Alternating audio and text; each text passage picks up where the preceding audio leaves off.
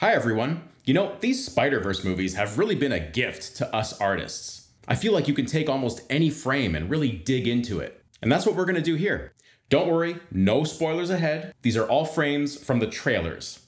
The animation on display here is pretty spectacular. An animator works with things like acting, posing, timing, spacing, staging. But of all those, I think it all starts with good posing. Good posing has a lot to do with readability, and readability has a lot to do with clear silhouettes. Silhouette is kind of the quickest path to communicating a character. Silhouettes read purely on graphics. It's kind of like a computer processing binary code. Our brain computers can process silhouette information extremely quickly. This is especially important in film, where frames go by at a pretty incredible rate. Let's take 24 frames per second and do some math here. That gives us about that long to read each frame.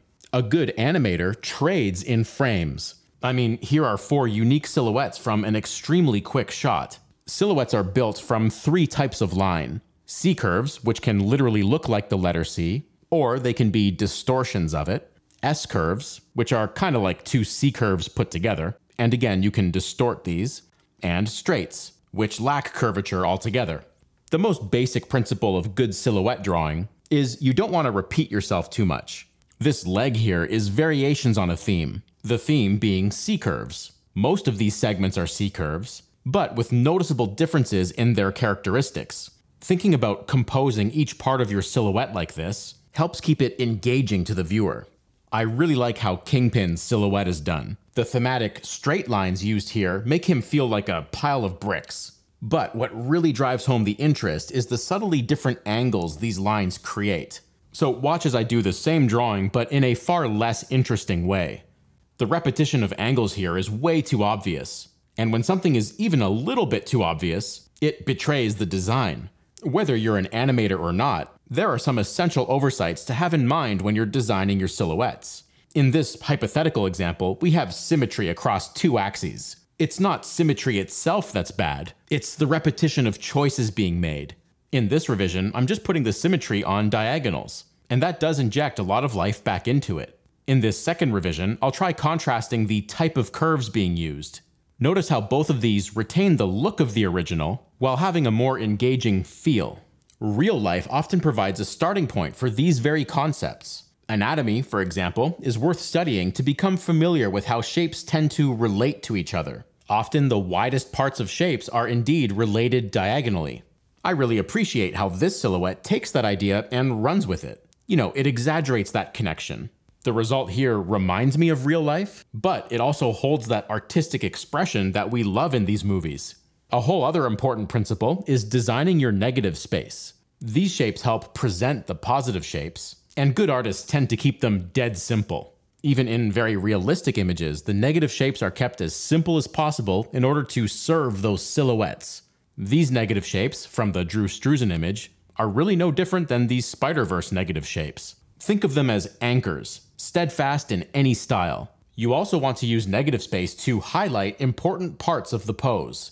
For example, here, it's hard to know that I'm chucking a Hadouken right in your face. My hands are hidden somewhere in here. Also, the way they're posed is hidden. The point is, the read is not immediate anymore. Remember that math we did? Well, the eye can quickly start to lag behind, which is a problem for keeping your audience engaged. If one area of the pose is important, it's much better to use negative space to help show it. Then from there you can put your designer hat on and decide which arrangement of negative space looks the best for that pose. Now, keeping shapes simple is a principle that applies to any shape, but it's absolutely critical for negative shapes. Here I'm ironing out the kinks. The contours need to be less road-mappy. I have a little visual principle for this, the cutout principle. If I can easily cut the shape out with scissors, I'm probably on the right track with it. Alright, but back to positive space. See how that leg really feels like it's moving fast? That's due to the fact that straighter lines tend to have the feeling of more speed, as related to curvy lines which tend to feel more flowy. For example, we could draw a punching pose like this. And it's alright, it reads, it has general anatomical shapes. But let's apply a little artistic license to that and use a few more straights this time. To me, this punch just feels a bit faster than the first one. So here's a scene from one of the trailers. Alright, we'll play that again and we'll stop right here. This pose has some fast-moving straights on the outstretched leg and arm. The other side is complemented by curves, so we get this kind of fast side versus flowy side. There's also a featured negative shape here to help present those fast parts. In this case, the fast reading areas are also areas of exertion, so it makes sense to highlight them. Now he moves to this pose and we have a bit of a reversal. The flowy back and leg are still the same, but this arm is now grouped into that. Notice the negative shape there has also diminished. The leg is roughly the same, but now the other arm is in a state of exertion, so it gets the straights. It also receives the negative space to help show it off. I'll go ahead and draw my own Spider-Man pose now and show you how I put this to use. Same thing, I'm thinking about where the exertion is, in this case that downward stretched arm, and I'm giving that the most straights, even continuing it right up into the torso. Then the legs and hips are more curvy, also with smaller negative spaces. And by the way, even a flattened C or S curve can be enough to read like a straight, depending on the nature of curves around it. I like this silhouette, but if I feel like this arm is competing with this arm, I can always add more curvature to the arm and group it in back here. Straight lines read faster than curves do because a straight line is the shortest distance between 2 points. They're also less complex, so curves are slower than straights in that sense. So here's a pose that uses that difference as a design element. The straights in this pose are not necessarily showing exertion. They exist at the bottom half of the pose to act as a foil for the curves at the top half. Again, more of a design element.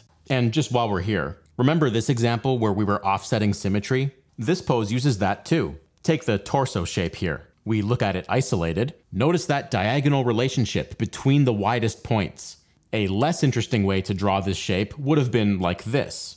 It's a small difference for sure, but going back to here really injects that little bit of motion that is so fitting for Spider-Man. And you'll see this in just so many frames of the film. Alright, moving on now to everyone's favorite topic. Let's talk color. When you look at nature, you're usually dealing with a full palette, which means that colors can come from anywhere on the color wheel. This includes a color's full saturation all the way to its respective grays. And this goes for all hues. But what happens if you take a Pac-Man shape and cut that away, leaving behind a pie slice of the color wheel? Depending on where you live, you actually do see something like this in real life. In this case, the color of the evergreens does sit a little bit outside this pie slice, but this is what we call an analogous palette, which means that the hues are all next-door neighbors on the color wheel. And you can pull these colors from anywhere on the color wheel, so long as they're connected. An analogous palette is a type of limited palette, meaning you don't have access to all the colors. In my opinion, using an analogous palette is one of the easiest ways to achieve color harmony, because the restraints you have are so easy to follow. Here I'm doing a very quick and simplified study of the photo we just saw.